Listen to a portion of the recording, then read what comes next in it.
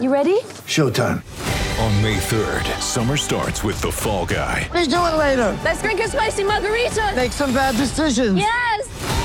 Audiences are falling in love with the most entertaining film of the year. Fall Guy. Fall Guy? Fall Guy. That's what the poster said. See Ryan Gosling and Emily Blunt in the movie critics say exists to make you happy. Trying to make it out? Nope. Because I don't either. It's not what I'm into right now. What are you into? Talking. Yeah. The Fall Guy. Only in theaters May 3rd. Rated PG-13. Empire.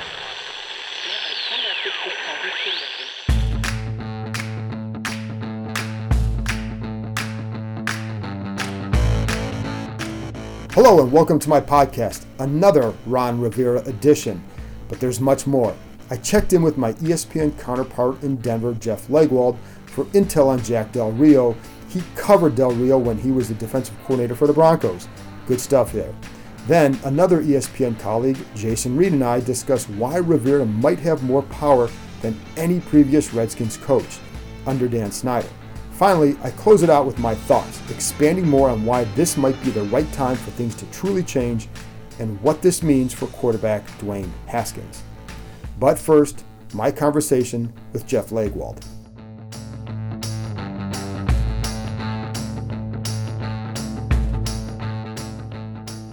Now I'm joined by ESPN's Jeff Legwold. And I wanted to talk to Jeff because he was there in Denver when Jack Del Rio was a defensive coordinator. So Jeff, first, thanks for coming on. What do you recall about Del Rio's tenure as a DC in Denver?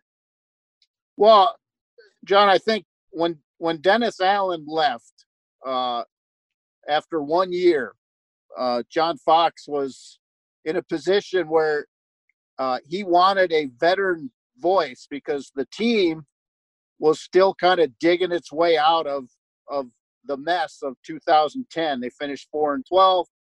They have Spygate. Josh McDaniels gets fired.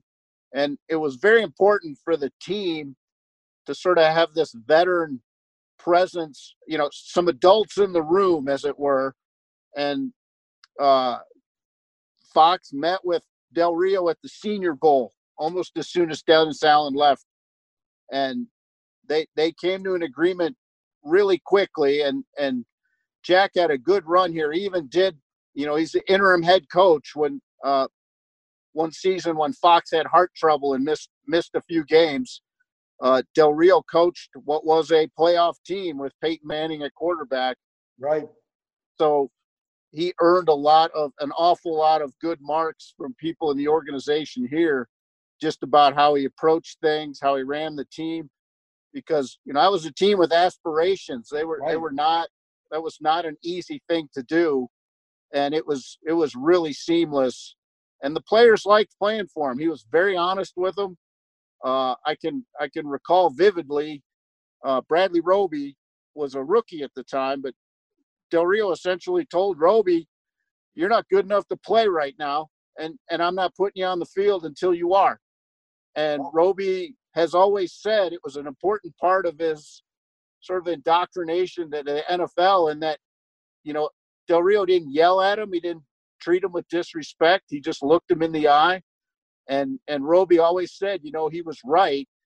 And eventually Bradley Roby was just one of many players who had a good run here, but they liked playing for him. I think at times they had hoped he would be a little more aggressive, but I think people got to remember what team that was. That's a Von Miller team, Aqib Talib at corner, Chris Harris at corner. I mean, that was a veteran defense that wanted to play up tempo.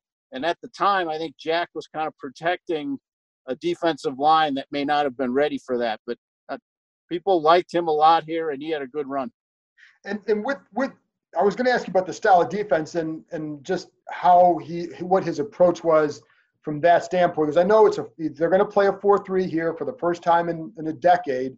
And if I'm right, he runs more of a two-gap system. So how would you describe his style as a coordinator?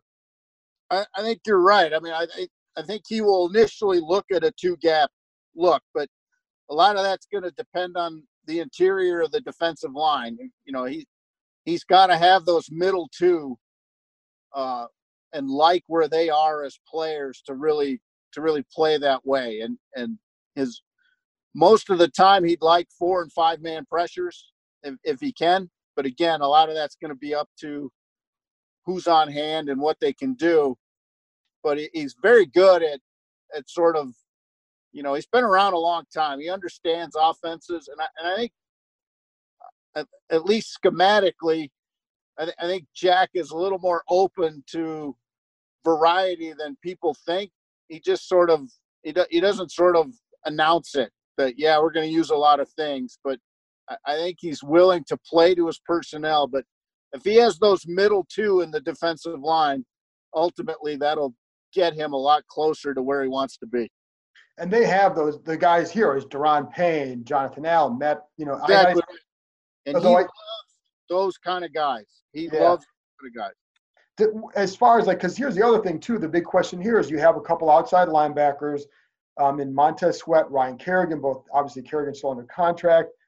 What kind of ends would he use there?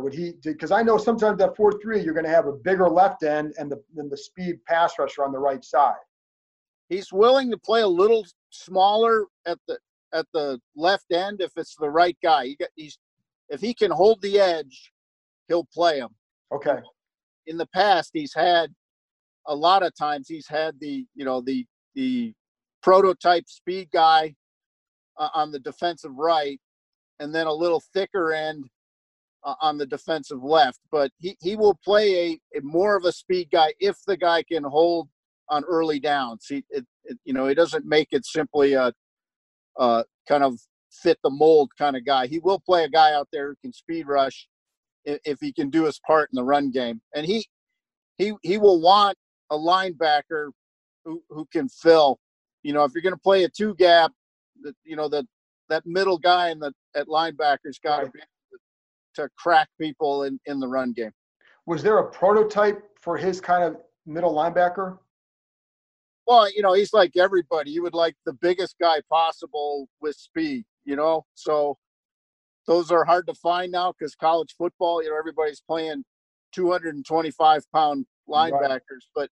But he'll want somebody with some sturdiness to his game. It doesn't necessarily have to be this huge guy, but if you are going to play 2 gap, that those inside guys got to be able to fill and make tackles. Yeah, and because the guy here I'm looking at for that role might be Cole Holcomb. I mean, with guys. He had a good year. In the roster now, and he's about 240 pounds. Yeah, and I watched him for our rookie. I was one of the folks who did our rookie rankings this year, right. And I looked at him a bunch, and he, really toward the end of the year, I really thought that guy was kind of a tackling machine at the end of the year. So yeah, he's a player that fits, and he's a young guy, and he looks to have a good awareness about him. Another guy that, listen, they have the number 2 pick, and you people who are listening should know that Jeff is a terrific draft expert, and he's going to do his top 100 that comes out shortly before the draft that is must read. So he puts exhaustive research into this. So Chase Young, I mean, do you think there's any way now with Del Rio and Rivera in charge that they somehow don't take Chase Young at number 2? Well, I will say, he wasn't here when they drafted Von Miller. Right. But he certainly benefited from Von Miller, and Von Miller was the number 2 pick of the 2011 draft, right after Cam Newton. So I think he understands what an edge rusher can mean, especially an elite one. And Chase Young is an elite rusher. Now, I don't think he had sort of the Gumby traits that I saw in Miller coming out, but he's a different kind of player. He really is explosive. And I think, honestly, if he can somehow improve his handwork, and get it to the level of a Nick Bosa, right, say early on, he will have a spectacular, rookie year and a really, really, really good career. But I'm not finished with everybody yet. Right. We're talking early January here. Yeah. He's unbelievable. There's so much to work with there, and I think even at times Ohio State didn't really use him to the fullest of his capabilities. So I think Jack and Ron would certainly know what to do with a player like that. It'd be hard to pass on that guy. Now, some of your more hardcore analytics folks will tell you ultimately coverage is a bigger factor in defensive play than pass rush. Right. But I think in terms of specific downs and impact and potential turnovers, I think pass rush is still one of the foundation positions in the league.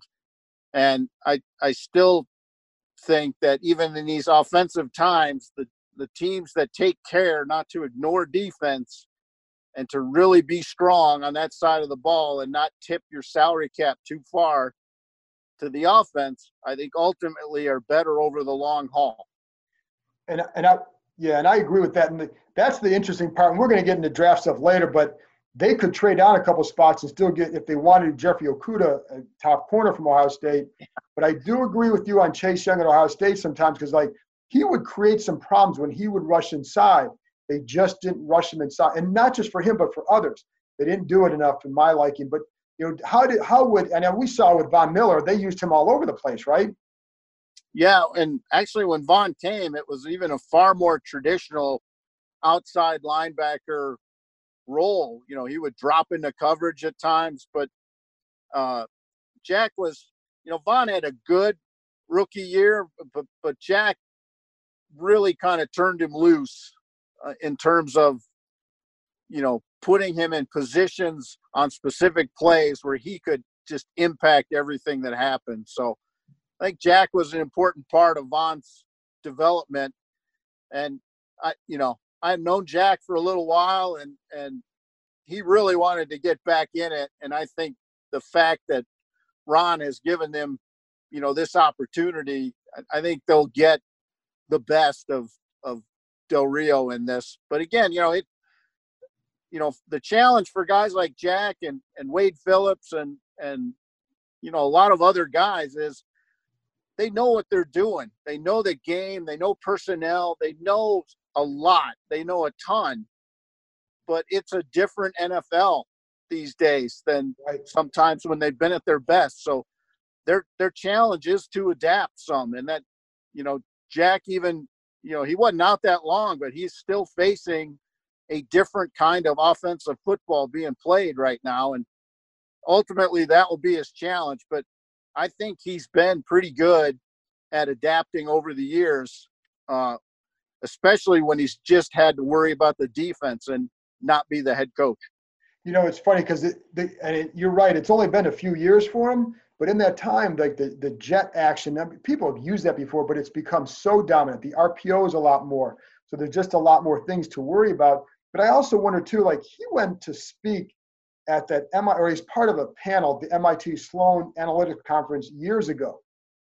Is that something, did you ever talk to him about analytics? Is that something that was ever, I don't think he was there to talk about analytics, but he was part of a panel. But is that something you ever talked to him about? Was that ever a part of how he viewed things or what he used to gain knowledge? I always felt like he was far more willing. He has a reputation for sort of being stodgy and just kind of, I guess, iron-willed kind of a thing, maybe a bit stubborn, but, some of that is his playing career manifesting itself in how he sort of has been a coach. But I think he has been open to analytics and sort of understanding that if you're going to defend offenses the way you would have in 1999, you're asking for trouble. Right. I mean, if you're going to defend offenses the way you did in 2010, you're asking for trouble. So I think he understands that. And to me, that's the biggest step of all for coaches is to, they're always talking about players getting out of their comfort zone. But if you have a coach that won't get out of his comfort zone, you're not going to have a coach who's going to ultimately be able to succeed. I think, here, I think that is one of Vic Fangio's strengths in Denver. Right. Is he's a 61-year-old head coach who's been a defensive coordinator in the league for 3 decades, yet he may be the most sort of willing to adapt of almost any defensive coach I've ever been around. Wow. So it's a powerful thing to sort of for me I think it's a powerful thing for coaches to say, I believe in these things, but I have to adjust for what I'm seeing. And I think Jack will do that. And I think being out of the league a bit gives you a little more of that 10,000 foot view. You're not you don't have the blinders on so much. You've been able to look at other people and how they do things because you're not just prepping for the next game. And I agree with that. And I think in any sport at any level that I've covered, it's the guys who are willing to adapt seem to have.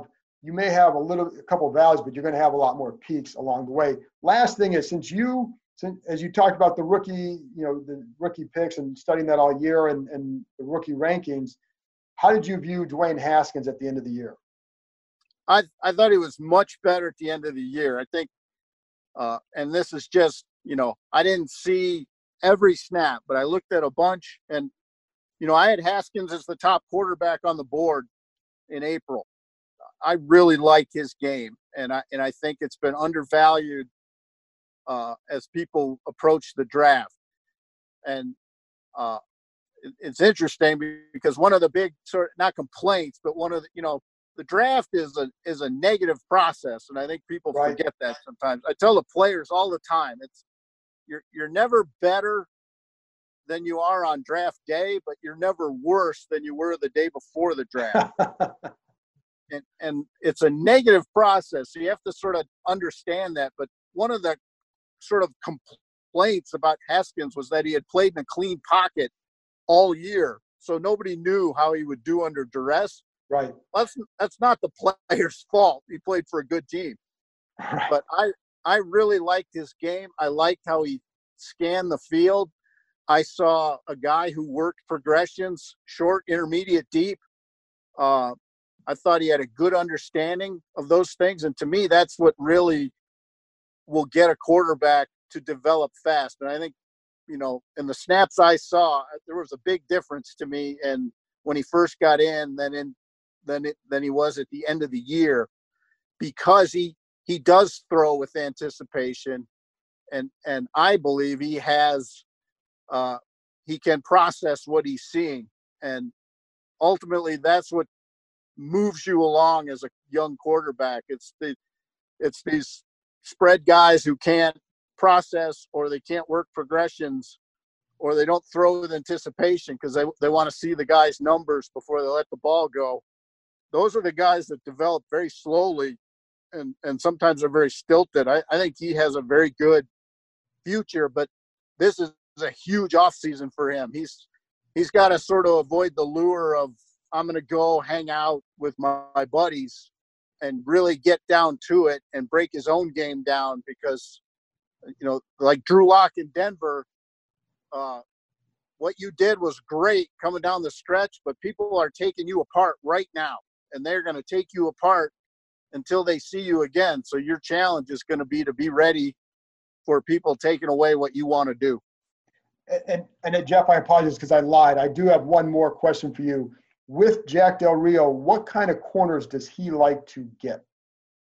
He likes guys who got the mindset to survive in man, and he will let his corners put their hands on people. And I think that's, at least here, I don't know how he will approach some of these offenses, but they played zone at times and everything, but he wanted physical guys who were willing to get in there and scrap a little bit. And I think that's ultimately what he likes, because he liked having Roby, and Roby got a lot better here with him. And, Chris Harris became a Pro Bowl player while Jack was here. So, but those guys are very sort of strong mentally. They're forceful players, and that's what he wants. You're going to make mistakes, but what happens on the next play. So he's going to be looking for sort of those edgy, confident guys who are willing to line up after a mistake and get after it. Awesome, Jeff.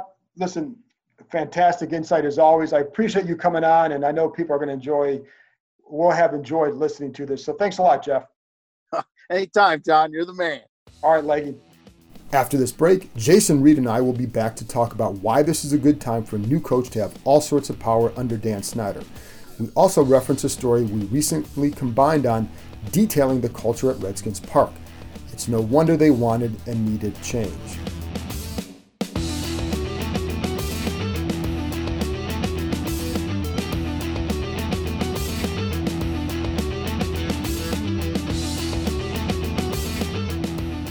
Welcome back. Here's my conversation with Jason Reed. Now I'm joined by my ESPN colleague, Jason Reed, someone I've known forever and respect the hell out of his reporting. And Jason, obviously, you've been tough on the Redskins in the past, or at least the perception is. I view it as somebody who does a lot of reporting and isn't afraid to expose what he feels are truths out there. And just curious, like if you can kind of speak to that just a minute before we get into the stuff, because I think sometimes people just assume the guy's a hater. Well, you're not set out to like or hate anybody. You're set out to report. So why don't you just kind of address some of that for 1 minute before we move forward? Yeah, absolutely, John. I get that fans often don't like what they perceive to be negative stories. And I get that fans don't like it when they think that reporters are quote unquote out to get them. But I don't hate the Redskins at all. As a matter of fact, over the years, I've had several good friends who work there. I look at it just based on what my reporting tells me about what's going on. And, I would say that a lot of stories I've written over the years have turned out to, be accurate in terms of situations that were occurring with players and, that type of thing. So, no, I don't hate the Redskins at all. I get why fans don't like to see negative stories. But, I try to base everything on the reporting. And the reality of it is, this has not been a successful organization. I don't know Correct. How you can say it any other way. So moving forward now, how do you view these latest moves by Dan Snyder? Well, Cakes, here's the thing. I don't think Snyder had a choice. There have been times in the past where the fans have been angry, obviously, but this felt different. You and I just reported a very long piece about where things kind of stood before we hired Rivera. And, I think both of us, from reporting and talking to each other as we were doing the reporting, we came away from that with, hey, this feels different, that there is a level of anger here that he's got to do something. And obviously he ousted longtime team president and general manager Bruce Allen. He brought in Ron Rivera, a guy who's about discipline, a 2-time AP Coach of the Year. So I do think that what he has done, I get why he did it. Now we just have to see whether it's going to work. Do you think is there something different about this? Do you feel like there's something different about this time? Because part of me thinks that maybe Rivera's taking over. If you're a Redskins fan, you want to hope that he's taking over at the right time, where Snyder realizes that not just change, but a major philosophical change had to take place. Yeah, Cakes, I totally agree with you. And, it's interesting. I tweeted this out the other day that Joe Gibbs, Daniel Snyder reveres Joe Gibbs, and Joe Gibbs wielded an enormous amount of power in 2.0 when he came back to the team. Right. Mike Shanahan, up until the end, Mike Shanahan had an amazing amount of power basically until the end. But I do believe that Ron Rivera will be the most powerful coach in the history of the Dan Snyder era for this reason. I think Dan finally realizes that if this is not rock bottom, he can't go beyond this. Right. And so I truly believe that Rivera has been empowered not just to be the face of the football operation and as they were saying yesterday at the press conference, the one voice in the building. Rivera has a mandate to change the culture. And remember, even when Joe Jackson Gibbs was here for the second time, and even when Shanahan was here, it was never about the fact that the culture had to be changed. It was that, we want to win games and we've got to make some changes to things. But they're all talking now, including Snyder, about the Right. culture. So I think, people, fans on Twitter were pushing back when I said, hey, this is different. I mean, it's different in part because the Redskins have never had a coach of color in the modern era. Right. But who's not an interim coach, but it's bigger than that. This is about Ron Rivera will have the longest leash, however you want to phrase it, to impose his will. I do believe that he's the most powerful coach in the history of the Dan Snyder era. And I think, when you said that, and I hadn't looked at it from that standpoint only because Gibbs had so much, but I do, the part where I agree with that is that it's the nexus of where Snyder's at in his ownership. And Exactly.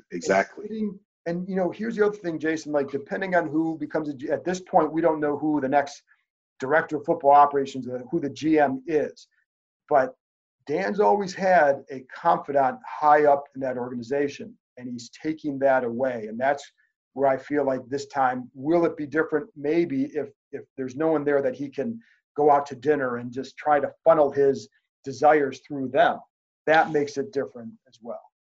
And Cakes, let me piggyback on that because I totally agree with you on that. See, and I've really been sitting back and looking at this situation. I mean, ever since we did that, the piece that we did, seems like a decade ago now. But I've just really been thinking about the fact that, okay, what is different now than has ever existed? Well, in Gibbs 2.0 and even in Shanahan, the media and fans were talking about the mistakes, the fact that they didn't have a winning culture, but they weren't talking about it. They kept maintaining, oh no, and I say they meaning Allen, who was the public face of it. They kept maintaining, oh no, there's nothing wrong with our culture. And even when we were doing our piece, we got pushback from high-ranking people there. Right. That remember, you had those conversations with high-ranking people who were like, well, no, you're going to be wrong about those things. Nah, don't think that. They kept believing, or they kept saying that, oh no, it's nothing. But there was a shift. And the shift, I do believe, occurred because, when Dan is sitting in his box and fans are chanting at him, you got to fire Allen, we're screwed up, the culture is horrible. I think that stuff resonated. And the point you make about the confidant, there was always a Vinny Serrato. Right. There was always a Bruce Allen. Like, whoever, Rivera can, talk nice all he wants. He's the man, and he knows it.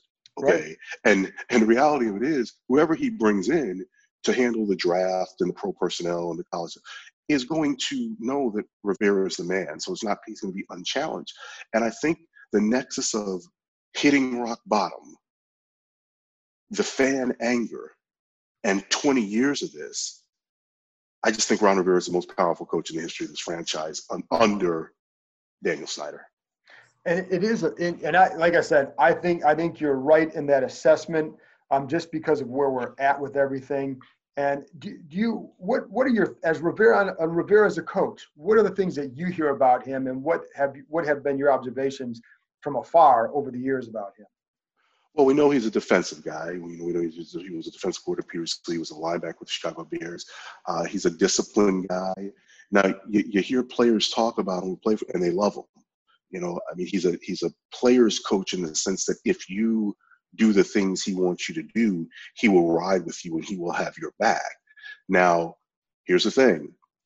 There's going to be some growing pains here because there are a lot of people in that locker room who have not had to deal with this type of coaching philosophy in terms of this guy's a hard-edged guy in terms of he wants what he wants, and you're going to follow it that way. I mean, there's not going to be guys on their cell phones in meetings anymore. There's not going to be guys coming into practice, 30 minutes late and just kind of like, nonchalant. I mean, those days are over. So in terms of who he is, like his philosophy about discipline and the fact that he is going to want to get this thing going quickly. I mean, I bought what he said yesterday at the presser that he's not trying to do this 4-year rebuild. And if you're not trying to do a 4-year rebuild, you're going to be getting rid of a lot of people.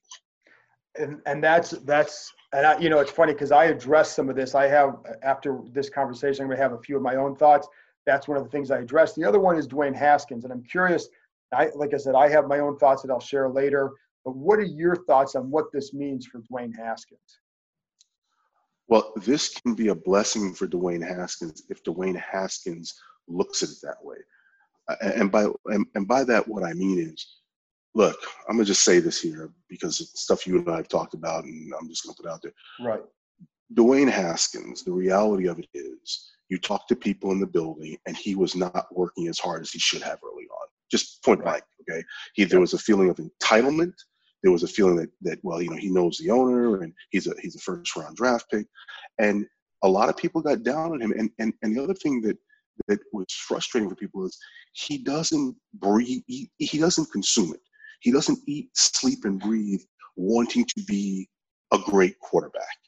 And we heard that from former players. We heard that from coaches. Now, he did improve as the year went along. After Jay got fired, he did improve. Yep. But here's the thing. Here's the thing. We had that picture of him slouched on the bench during that game when O'Connell and Keenum, I believe, were going over plays in that game. They were getting blown out. Right. We have him taking a selfie with a fan when he's supposed to be on the field in a victory formation. We have him talking to offensive linemen basically like he's a veteran leader who's proven himself, and he's telling them, what can I do to help you? Well, you haven't done what you need to do to help yourself yet. And then he doesn't show up for Rivera's opening presser. Now, a lot of fans will look at this and say, well, you're nitpicking. Why is that so important? I would have loved for him to have been there yesterday. And I guess he was on vacation. They're saying I think he's on vacation, in fairness to him. Okay, but here's my thing. I would have loved for him to have been there. And I would have loved for him to have said, you know what? We're probably going to hire a head coach pretty quickly here. Let me delay my vacation to make a statement. Okay, that's what I would have loved. All right. And I just remember, and I know fans are going to listen to this and think that this is, you're being a jerk. It's not a big deal. I'll never forget Jake Plummer when he was with Shanahan in Denver. And he didn't show up for some off-season stuff. And it incensed Shanahan. And I remember when, Shanahan came to the Redskins and I was talking about it, he's like, because that's the one guy who has to be here. He has to show me that other than his family, like, there is nothing more important to him than being great. Right. And I just think that with everything that we saw from Haskins last year, it would have made a really great statement if he had delayed his vacation and stayed here and showed up at that press conference. Now, what I don't know is, did he have a conversation with Rivera before he left? Right. Did Rivera say, hey, go on vacation and we'll set up a time when you come back? But I'm just saying, knowing what the great ones do, it would have been impressive, especially coming off the season he's coming off and the questions that are out there about him. Yeah, and like I said, I'm going to address this for people listening in a little bit too, so I don't want to harp too much on the same topics. But I do, I think he finished strong and he built on some things. And you're right, he did improve in those areas that we heard from multiple people that he needed to improve on. And I think the key is, and you heard this in the press conference from Rivera, wants him to be a strong leader and there are things he's going to expect. And I don't think he's just going to hand him anything either. And I think that's good for any young player, I believe, unless you're so established that, like, well, of course it's a no-brainer. But I think when you're trying to build something, and if he's trying to build a culture, I think he's going to make sure that he wants to see what he wants to see first before he does anything. Yeah, totally agree. And so lastly, are you, I don't know if I use the word optimistic, pessimistic, but do you actually see this big ray of light at the end of the tunnel for Redskins fans with all this stuff? Well, let me put it this way. Joe Jackson Gibbs won 3 Super Bowls and was in the Hall of Fame, and in a 4-year period could only get to the playoffs twice and left. Mike Shanahan came here with consecutive Super Bowl titles and made the playoffs one time, and it ended in a complete disaster. Based on the history of 2 men who have won championships, I have no reason to believe that this will work. Now, having said that, look, I do believe that Snyder is at a point where he realizes that after 20 years, if he keeps doing things the same way, that the next 20 years will be the same way, and that won't work for him. Right. So I do believe that if he does stay away, or not stay away, but if he allows Rivera to implement what Rivera wants to implement, yeah, potentially they have a chance to be successful. Potentially they have a chance to just, end the chaos in the building, establish a better culture, and, lay a foundation of maybe where they can be a team that, goes 9-7, 10-6, and is a perennial contender to make the playoffs. Right. I think that's possible. But if Redskins fans are looking at the bar of multiple Super Bowls, then I don't envision that, because And that's hard. That's hard to. Yeah, absolutely. I mean, because we don't know where this is going yet. I think what I know with this is that they hired a really good coach, and right now, today, that they made the right moves. And I think, we have to see where it goes from here. In fairness to the whole situation, let's see how it plays out. But I do think they made the right moves for now. Oh, and I do not disagree with that. I look, Ron Rivera is a good football coach. There is no doubt about that. And they have a guy who has won, who's gotten to a Super Bowl. So yeah, I'm with you on that. Hey, this was with the available information and where things stand, this was a good hire. And I'm going to end it there because my dog is barking in the background. I think he's excited about all these moves too. So, Jason, I appreciate you joining me as always. Jason also had an interesting piece in The Undefeated about what the Rivera hire means from a minority perspective. And then Jason and I collaborated on the whole culture story that he's referenced a couple times, that it certainly painted a picture of what it had been like for a long time out there. And I'll be curious to see if in a couple years there will be a different narrative. Jason, thank you for coming on. Anytime, buddy. Happy New Year. You too. After this break, I'll share my thoughts on a number of topics, including what this means for quarterback Dwayne Haskins.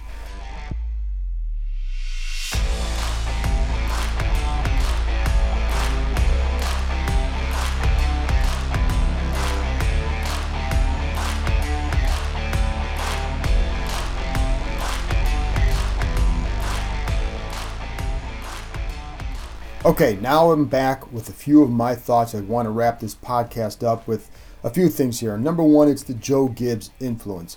Yes, he played a key role in helping Rivera get to Washington. It's funny because he truly did this behind the scenes. I had called someone who works closely with Gibbs after Rivera was hired to find out what he knew of Gibbs' possible influence. Considering both were in Charlotte, I figured it may be big. But this person had no knowledge of what went on. Didn't report any of this because it was only useful if there had been an impact by Gibbs, and I couldn't say that there hadn't been. But the reason the person didn't know is because I believe there was a strong desire to keep this quiet. I know this from people involved in the negotiations. When they want to, the Redskins can keep things quiet, and in this instance, they did. Rivera was fired a month ago, yet we didn't hear how serious the sides were until near the end. In reality, it was a done deal before that point, probably within a couple weeks after him getting fired. Based on my conversations with multiple people, this is the job he wanted. This was the guy the Redskins wanted. Keep in mind that right before the weekend, or the weekend when Rivera was hired, the names we heard a lot were Marvin Lewis, or there was an Eric Bieniemy. Rivera was mentioned at times too, but not really as a strong frontrunner. It just shows you that when you want to, you can keep things quiet. Snyder's done it before, with Joe Gibbs in particular.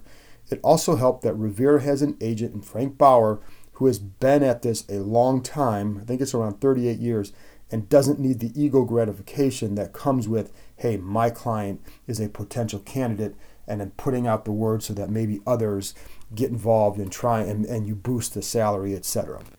All right, next one. Gibbs has had influence before and has told prospective coaches the same thing, that Snyder is good to work for, etc., etc. Now, he had a different experience than everyone else because he entered with not only power, but with the gravitas.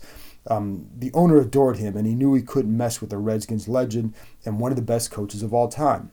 Rivera does not have that same level of awe, of course. He's just a good coach that Snyder wanted. I bet that Snyder didn't pay much attention to him before this point, and that's okay. There wasn't much need, but it's why Gibbs' experience was different than others. But this is what Rivera should learn from Gibbs, and this is what he was told by Gibbs, how you have to manage Snyder. Marty Schottenheimer was a terrific coach. He did not want to keep Snyder in the loop.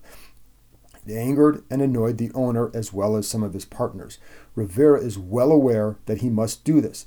I don't blame Snyder for wanting to be in the loop. It's his damn team. He should be in the loop. Jack Kent Cooke was in the loop. He just didn't interject his desires for certain players regardless of fit. But the other difference here for Rivera is that Snyder has been beaten up for a long time now after 2 decades of mostly losing and after a couple seasons of bitter fans and empty stadiums. You can damn well be certain that he heard those sell the team chants. He heard the stuff that was yelled at him from into the owner's box from fans that were near there. He heard it all. And that's where Rivera gets his power. What you have to hope is that he's coming here at the right time. I guarantee that there are a legion of ex-Redskins coaches who doubt his ability to let the football side make their decisions. I think we need to see who becomes a GM before we really know how this will all work. I've heard a few names, including one ex-Redskins front office member, Morocco Brown, but it's not even certain that he's been contacted yet. I just keep hearing that there's interest there, but I don't know to what degree. There are other names too, just like there were others for the head coach or defensive coordinator job that didn't come close to materializing. So I'm going to hold off and going through a lot of that right now because I think there's still a lot of uncertainty and sometimes people just throw things out there. But when I know more, and I think the hard part with this one is very fluid, so I'm not going to get into a lot of specifics with that right now. Anyways, will it be someone whose job is to serve as a dinner companion for the owner? If not, they have a chance. But what helps Rivera is the depths to which this franchise has sunk. Those who know Snyder well will say he'll probably give Rivera a couple years of leeway and do precisely as he told him he would in those initial meetings. But if Rivera doesn't win, then the old Snyder will be back. But that's the key here. Win and you're good. Next one. This is quite a time for Snyder. He has a chance once more to create a winning franchise. While he clearly hasn't been beloved here, he does have a chance to turn it around. It's simple. Let the football folks make football decisions, stand back, and receive pats on the back for making it work, if it indeed does. Rivera isn't the world's greatest coach. Nobody's going to say that, but he is a good one. So is Jack Del Rio. There are strong football people here who want to win. All coaches do, but some pay more attention to the details of the job than others. Some live it more. And I think the details and living it are what win in the end. Snyder's a terrific salesman when he's wooing people. The group here he really must woo back are the fans, you guys. He's done the first part well by making a strong couple hires. The second part, because I'm going to go back to it for a second. I don't care who your head coach is. If you don't have a strong staff, they're not going to win. That's why Del Rio is so important. The second part here comes in winning. I've always said if he truly wants to win, he won't try to make football decisions. Would he ever hire someone like himself to make those decisions? No, of course not. We all know the history here. He has a chance to write a new chapter for himself. If he doesn't, we'll be back in this spot in 4 years or so. If he does, you're going to have a lot of fun. Next one. I also thought it was interesting during Rivera's press conference how part of his answers were really messages for the players. I wouldn't be surprised if we heard that he was calling around on some guys or about some guys a few hours after the presser. I think Rivera is locked in on changing the culture. I don't think it was just words. And I think that's why he seems to be doing things such as removing the ping pong table and shuffleboard from the locker rooms. Now, the reality is, those don't really contribute to winning or losing. The Saints play ping pong. I know they have Drew Brees. They didn't, but it's not about earning things. It's about the fact that you can do that while you are winning. The Ravens used to play cornhole. Maybe they still do. The Giants removed their ping pong table board last year. I think you can check their record and say it didn't matter. But that's really not the point. Here, there's a perception fueled in part by some silliness that it was a big issue. In reality, the ones who played it were the most were like Tress Way, Nick Sundberg. Those guys are really good. Some others joined in. I rarely saw anyone play the shuffleboard. As a reporter in there, I'll appreciate the extra space. But I will say this, when you're coming into a new program, you're going to look for ways that you see that has to change. I'm all for that. That's great. I do think it's a symbolic new era gesture, and that's all good. The real challenge the real change will come in how Rivera structures his program and the expectations with meetings, etc.